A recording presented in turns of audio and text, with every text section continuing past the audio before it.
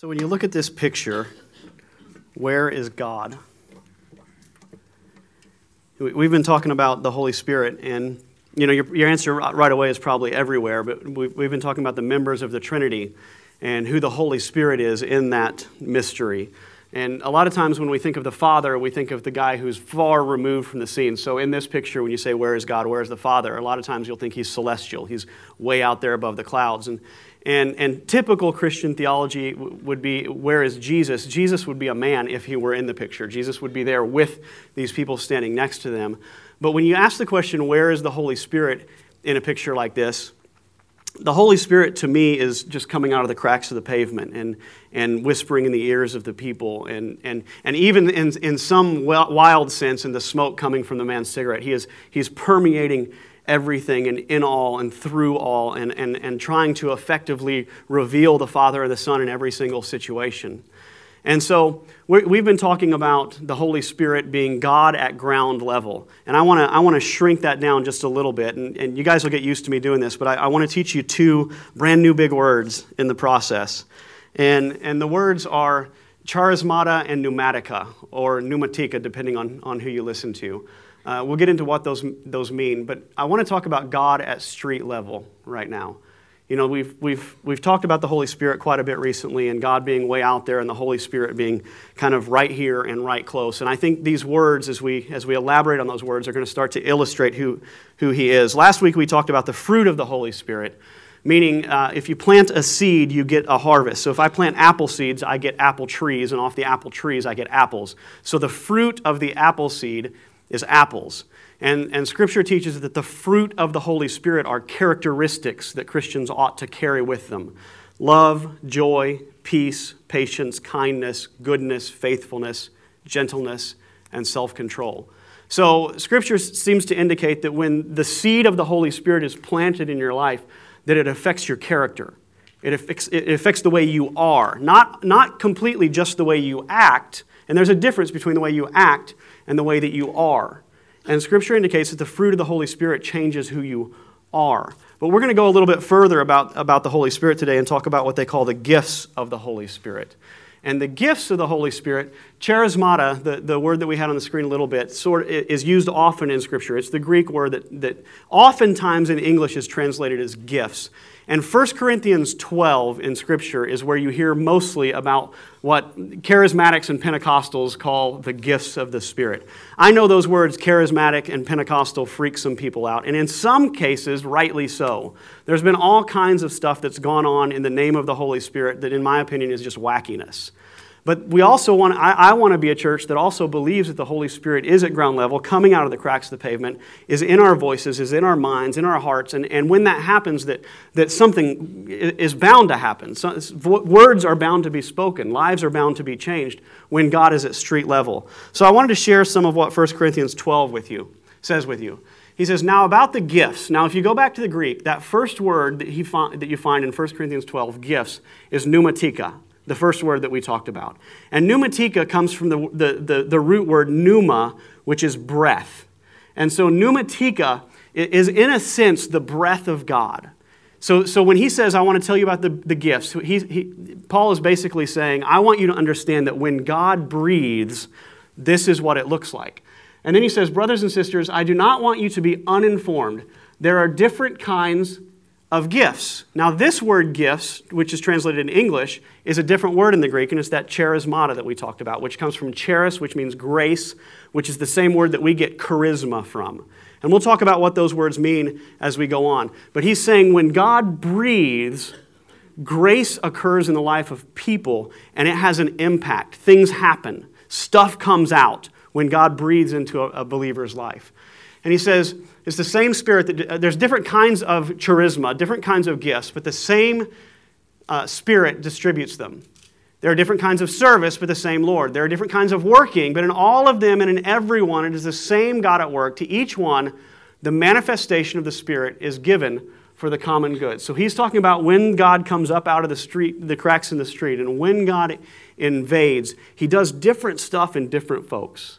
He does different stuff in people's life. He'll do something different in Chris's life than he will in Eleanor's life, and he'll do something different in Eleanor's life than he will in Bill's life. And he says God will give gifts to people, and then he elaborates on what those look like. And this is where Pentecostal and charismatic churches, as a good charismatic or Pentecostal pastor, my job is to point out what these things are and then say, how can we make these happen in our life? I'm not going to approach it like that at all today, but I do want to explain what these charismas are that he says will happen in the life of believers. He says, to one there is given through the Spirit, notice that's repeated over and over, through the Spirit. One is given through the Spirit a message of wisdom, to another a message of knowledge, by means of the same Spirit. To another, faith. To another, gifts of healing by that one Spirit. Again, by the Spirit, by the Spirit. To another, faith by the same Spirit. To another, miraculous powers. To another, prophecy, distinguishing between spirits. To another, speaking in different kinds of tongues. And still another, the interpretation of tongues. Now, this word gifts, and what happens in most what they'd call charismatic churches. So a charismatic church is a church that believes that these charismas can still happen. And I found this passage today explaining kind of the difference between what they call, well, let me read it to you. The interpretations and emphasis of the charismata have varied from the extremes of denying their existence subsequent to the first century presence of the apostolic personages or the later canonization of the New Testament. Okay, lots of big words here. This is what they call cessationalism or cessationists. Cessationists, it comes from the root of ceased, cessation, it ceased. They say that when the disciples died or when the New Testament was canonized, when it was brought together and everybody said, okay, this is the Bible, that these charismas, these charismatas, they stopped. Okay, so a cessationist believes that 2,000 years ago, all these miracles did happen. People did speak in tongues. People were raised from the dead. People that were blind were healed. But all that stopped. And so that's one view of the gifts that we're talking about. The second, he says, they take it to such an extreme of glorifying it that it becomes the ultimate criteria of Christian certainty and spirituality, and employing such as independently possessed power manifestations. And this is a really terrible clip art graphic I found. I don't know why ministries use terrible clip art, but they do. There are churches out there that will, as you become a member, they'll say as you become a member of the church or as you get involved in the church, that you should take what they call a, quote, spiritual inventory test. And they'll give you a test and they'll ask you all these questions about your spiritual life, and they'll ask you all kinds of things about what you believe and what you have faith for. And then by that, they will determine which of these charismas, which of these spiritual gifts that you operate in, and then they will release you to operate in those gifts. And I feel like that's just it's a slaughtering of Scripture. It's kind of a slaughtering of what charismata is. I feel like it puts God in a box and it puts people in a box. And I think if you read the passage carefully, what Paul is saying is that just love the Holy Spirit. Walk in the Holy Spirit. Let the Holy Spirit seep through the cracks of your life and influence your mind and influence your heart and influence your thoughts. And when that happens, He has this way of doing stuff. And it's going to be different. It's going to be different for Sarah Parker. What the Holy Spirit does in her life is going to be different than Sydney's life. But He wants to permeate you. And when He permeates you, sometimes He shows up in this wild stuff. And so what happens in a lot of charismatic or Pentecostal churches is they start seeking the gifts and kind of idolizing them and saying, I want to have these gifts. And when I was in college, I've even sat around with friends talking about what are my gifts. And we'd go through this list. And everybody would always end up at discerning of spirits, because discerning of spirits requires no external showing. It's real easy to say, yeah, well, my gift is discerning of spirits. Like I can figure stuff out real good. You know, I can tell when something's not quite right. That's my spiritual gift. Because that doesn't require laying hands on anybody and anybody being healed. There's no speaking in tongues. There's no miraculous faith involved. So everybody kind of uses that as their default fallback, right? But I also want to make it very clear, because what happens in a lot of churches that are charismatic in nature is they view these as the gifts of the Spirit, and that this is how you know if the Spirit is in you. And it creates this separation between those who do and those who don't. And that's a big mistake as well. And I'll point out that if you read other parts of Scripture, if you go to Romans chapter 12 or 1 Peter 4, it also uses the Greek word charismata It uses the exact same word translated gifts, but in those passages it describes things like serving, showing mercy, teaching, encouraging. And so the Holy Spirit, a lot of times we'll make the Holy Spirit out to be something the Holy Spirit isn't. The Holy Spirit just wants to get in there and shape everything. He wants to get in and shape the way you think and shape the way you talk and fill you full of faith to believe for wild and crazy stuff. There's a passage in Scripture in the book of Acts where this guy Philip he's out and about. And it says very simply, it says, the Spirit told Philip, go to that chariot and stay near it.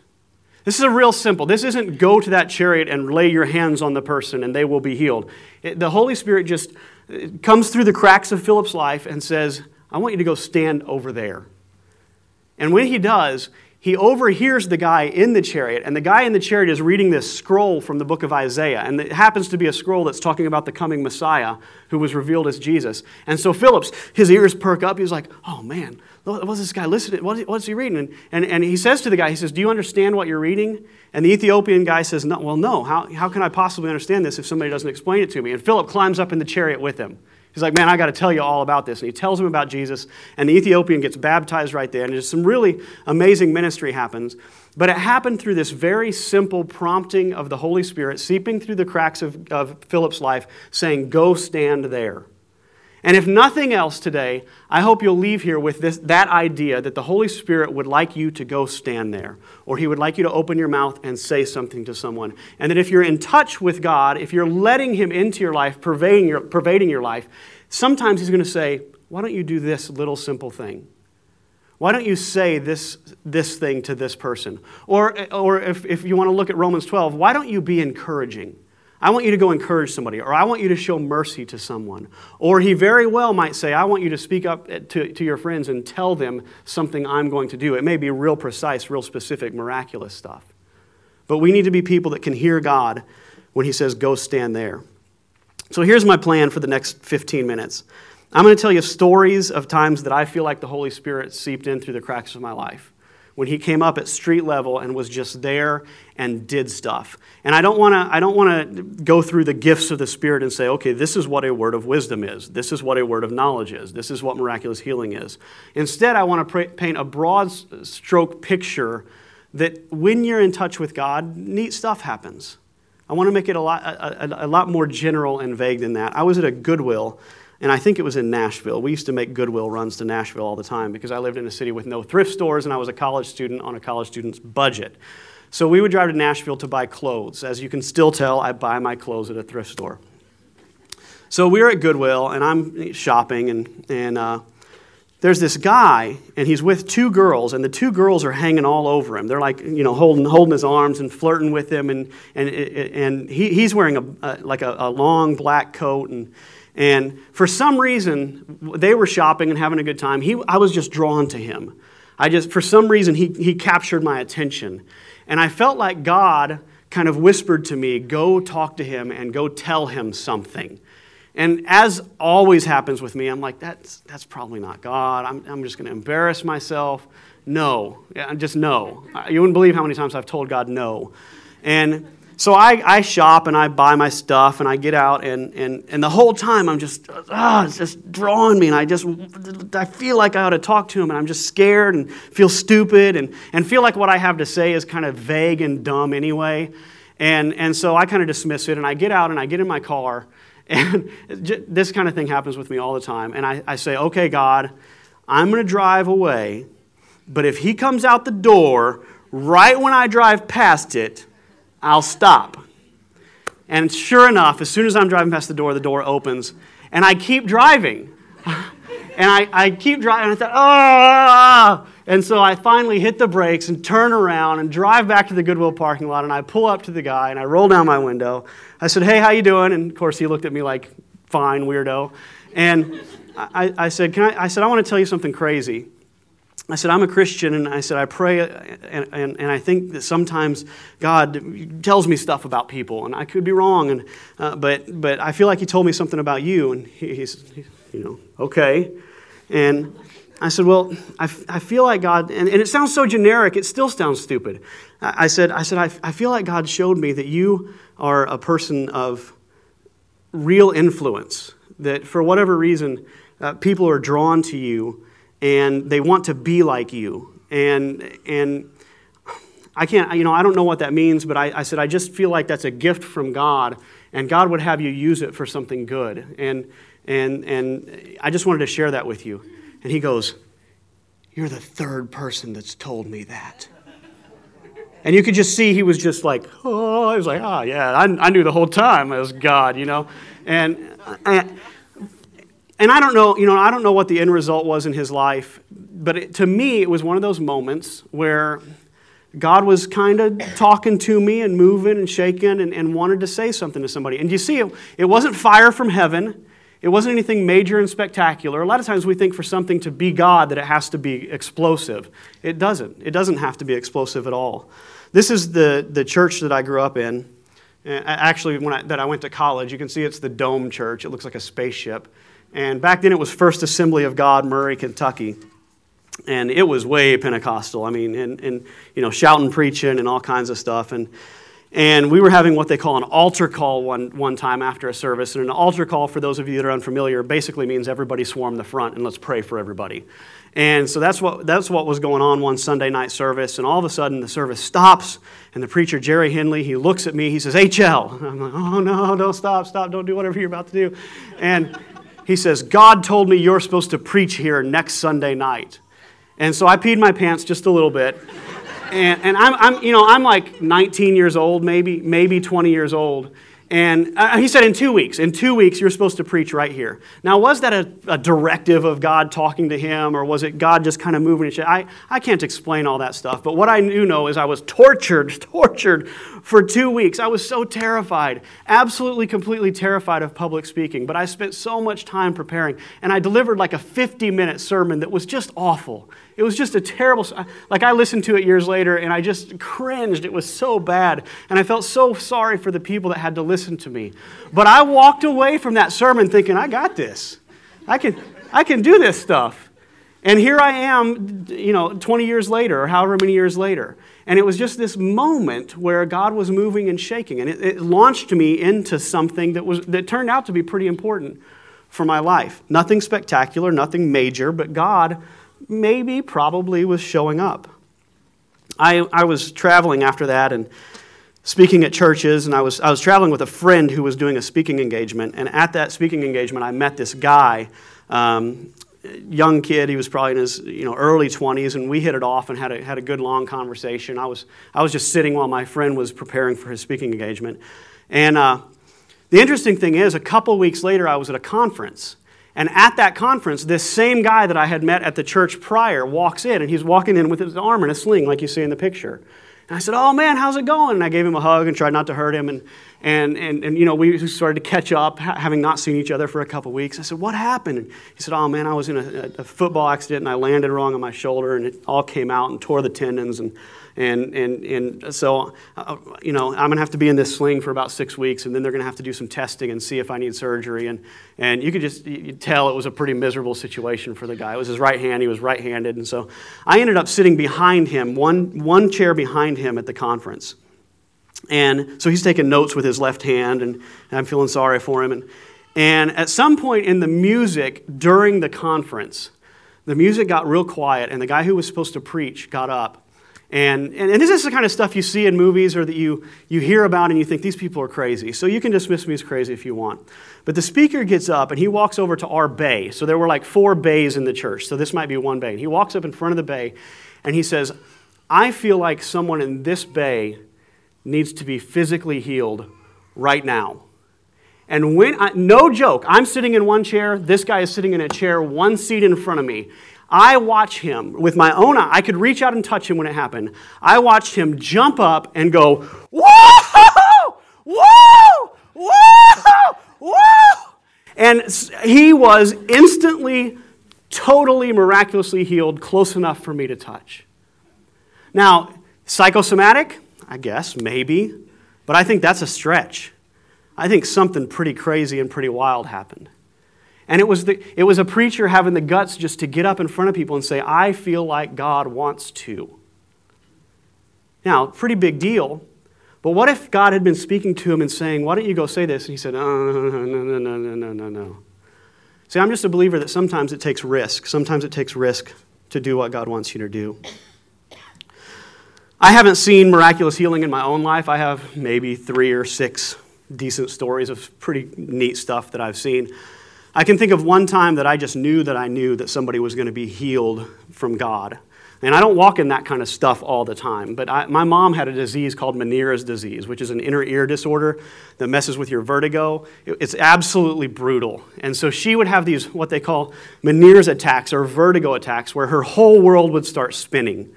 And it would happen maybe 3 or 4 times a month. And it would be like, for her, she would describe it as if you were riding a tilt-a-whirl for about a day. And her just spin and spin and spin, and she'd throw up and throw up and throw up and cry and moan and just wish she could die. And it's one of the most awful things you'll ever have to do is watch your mother go through that. And she went through it for years, to the point where she was afraid to drive. Her job was majorly affected because she missed so many days. It was a really, really terrible disease. And I was at college, and so I was about an hour away one day, and I called and said, and she didn't answer, so I called her work and said, how's Mom doing? And they said, well, she went home with an attack. And an attack always looked like this. She'd have the attack, she'd go home, she'd spin, she'd throw up a lot, and then she would take drugs to knock her completely unconscious for a day. That's what Meniere's attacks looked like for my mom. And for some reason, that one time, something rose up in me. I said, no! I thought, this is not God. And I became really mad at the disease and at the devil and at whatever it was. You know, I don't know who causes or what causes or why, but I just know I was ticked off that my mom was dealing with this. And I knew that if I drove to Paducah from an hour away, I knew if I drove there and I prayed for her, I knew something was going to happen. I don't know how I knew, but I knew that if I would go, something would happen. And so I drove to Paducah. This was our house growing up, a little double-wide trailer there near Reedland, Kentucky. And so she's in the front right bedroom. And we used to have a little trailer that sat here that we rented out, and a guy named Bill Burnett lived there. And Bill was a believer that was just crazy. Yeah, you start laughing, you hear Bill. Bill's nutty. And nutty in a good way. And so I go to Bill, I said, Bill, Mom's really sick. I'm going to pray. Something's going to happen. He said, all right, I'm in. You know, he's like, yeah. That's just how Bill was. And so we go over to the house and we go in, and Mom's laying there moaning with her full puke bucket, with her head laying on it. And I started praying, and I prayed like I've very rarely prayed in my whole life. I just said, this is going to go in the name of Jesus. And we started praying in tongues. I know we've kind of freaked people out with that stuff. I talked about it the last couple weeks if you want to read or watch the sermons online. But we started praying in tongues and started praying and just commanding this sickness to leave in Jesus' name. And somehow, some way, at that moment, I just believed. And I didn't conjure that up. I don't know where it came from or why I don't always feel that way, but that day I did. And the short of it is, an hour later, my mom was back at work. 1 hour later, she was back at work. And that doesn't happen with these attacks. It's the kind of stuff that she was debilitated completely for a day, and then it usually took 2 or 3 days to recover. And over the course of the next months and years, these attacks just diminished and diminished and vanished. And she got to the point where she had no issues with it at all within probably 1.5 years of that moment. And so now, how much of that is remission? How much of it is psychosomatic? I don't know. I can't figure all that stuff out. But here's what I know is that sometimes when the Holy Spirit seeps up through the cracks, and sometimes when you're filled saying this could happen, stuff really does happen. If you'll just say yes to it and let it happen. I had my mentor in college came to us one day. We were raising money for a mission trip. He said, guys, and he was very, very careful about this phrase. Only one time in my life did I ever hear Mark Randall say, God told me something. Only once, and I knew him for 20 years. Only once, and it was this occasion. He came to us as a missions team. He said, guys, God told me last night that we're going to get a free car. God told me we're going to win a car. There's this car dealership down the road, and they're giving away a free car, and God told me we're going to win that car, and we're going to sell that car, and we're going to use it for our missions trip. And so he encouraged all of us. There were about 14 of us going on the trip, I think. I don't remember the numbers exactly. But there were about 14 of us, and you just basically had to go to the car dealership and sign a paper and say, hey, I'd like to be in on this drawing. And so the day of the drawing came, and this was a big parking lot, big car dealership, packed, shoulder-to-shoulder people all the way across. I mean, hundreds and hundreds of people, maybe thousands of people. And when they pulled a name, it was Kumaran Gopalan, which was a Malaysian buddy of mine that was going on our mission trip with us. And so, now, is that just a statistical oddity? Maybe. But I never in my life ever heard him say, God told me. Never. On that occasion, he said, we're going to win this car. And we did, and we sold the car, and all of us went our happy little way on our mission trip. This is Paul Lyle. I might have told this story before. You know, speaking in tongues and interpretation of tongues is something that's part of the charismata. And I won't tell his whole story right now, but he was a hippie friend of mine, first friend I made in college, and he went to a Christian conference with me because he thought it would be cool because everybody seems to like to hug each other while they're there. And so he goes to this conference with me. I said, everybody will be hugging people. He's like, oh, hugging's cool, I'll go. And so he goes, and the second night of the conference, there's more to the story than this, but the second night of the conference, there are similar circumstances. There's music, and the music gets quiet, and everything gets still in the room. And somebody about 2 rows back and 3 seats over from Paul, my buddy that you see in that picture, he's the guy on the left, by the way. Somebody starts yelling out in this language that Paul doesn't speak. You know, so they're speaking in tongues. And Paul's completely unfamiliar with this. But the freaky thing that happens with Paul is Paul claims to this day, 20-something years later, that he understood it in English. So he says, now this is his story, he says when that person yelled out in tongues or whatever that was, he said, this is what I heard. He said, I love you. I'm standing right behind you with my arms wide open.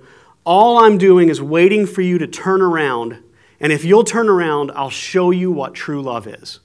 So this person's going off, and Paul hears those sentences. Turn around. I'm waiting for you with arms open. I'll show you what real love is. And the next thing that happened is even nuttier. About 4 rows in front of Paul and about 6 seats over, somebody yells out in English, I'm standing right behind you. I'm standing with arms open wide. I love you. If you'll just turn around, I want to show you what real love is. Now, what do you think happened in Paul Lyle's life that night? It's his story. You know, I wasn't there. I wasn't in his brain. I don't know how much of it is made up, but here's what I know. Every year after year after year after that, at our campus ministry, when people would graduate, every time, in fact, I think Termaine Shellman is one of the guys. Termaine stood up at his graduation and said, Paul Lyle greatly influenced my life. Didn't you? Yep. So many people that came through that campus ministry said, Paul Lyle, man, if it wasn't for Paul Lyle, I wouldn't be who I am today. Paul Lyle experienced a radical revolution that day in response to charismata. Believe it or not, it's cool. I get it that some of it is crazy and nutty. But it sure appears to be real. If God was to seep through the cracks, to me, that's what it would end up looking like. I think it's the real deal. Years ago, before I was even thinking about planting church, this guy, Jay Covert, came up to me at a conference, and he whispered in my ear, he said, HL, you're going to start a church in Louisville one day. Now, I did not think about that until about a year after we were into this process. But when I think about it now, to me, it feels like God showed up a little bit. It's like God confirming, hey, you're going in the right direction. He's seeping through the cracks saying, good job, you're headed in the direction I want you to go. Paul says this about the charismata. He says, follow the way of love and eagerly desire gifts of the Spirit, especially prophecy. Prophecy is the ability to speak on God's behalf. And so he says you should want the gifts of the Spirit in your life. You should be craving Him to show up and seep through the cracks and speak through you and take the opportunities. We're running out of time, so I'm gonna skip through some of this. I want to end with this quote.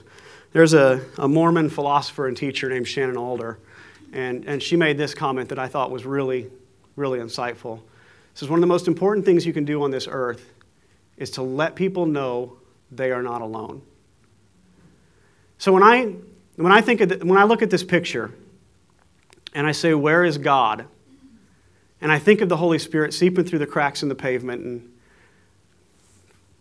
moving around in the smoke from the cigarette and in the voices of the ladies talking in the back, I feel like what the Holy Spirit would say to people everywhere is, I'm right here. I feel like in your life and in every single person's life, the charismata, the manifestation or the influence of the Holy Spirit is primarily one that wants to say, look, God, look, He's here. He's here right now with you. He's available to you. And I think that's what charismata, that's the goal of the gifts of the Holy Spirit. So we walk in the fruit of the Spirit. We have the character of Jesus, but the charismata, and when you look at charismata and the original language and what it means, again, it comes from charis, which is grace. And it's the same word that we get charisma from. And charisma is compelling attractiveness or charm that can inspire devotion in others. So there are a lot of churches that want people to shake and scream and yell and pray in tongues and line them up and pray and hope everybody falls over. And I believe God moves in a lot of that stuff. But I don't think that is the goal of the charismata. The goal of charismata is compulsion in people's lives to be turned towards grace, to receive the God that is right there in the smoke from their cigarette saying, I'm here, I've been here all along, come to me. And here's my point to you. You have a responsibility where God on street level is concerned. You pass people all day, every day that look just like this, that look just like the guy in Goodwill, that look just like the guy in the sling whose life has been temporarily messed up. And sometimes, not all the time, not every day, even uncommonly maybe, but sometimes God will fill you with something that says, right now, right here, I'm moving, do something. And I believe that when those opportunities comes, you ought to take them. And I think when you walk like that and when you are willing to let God do stuff, you're going to see story after story after story. It was hard for me to condense this down into a 30-minute sermon because I could tell you another 20 stories. When you let God move, you're going to see some stuff that is going to surprise you. And I would just say be open to those surprises and be willing to take the risks. That's what we're going to talk about next week, is taking risks and stepping out.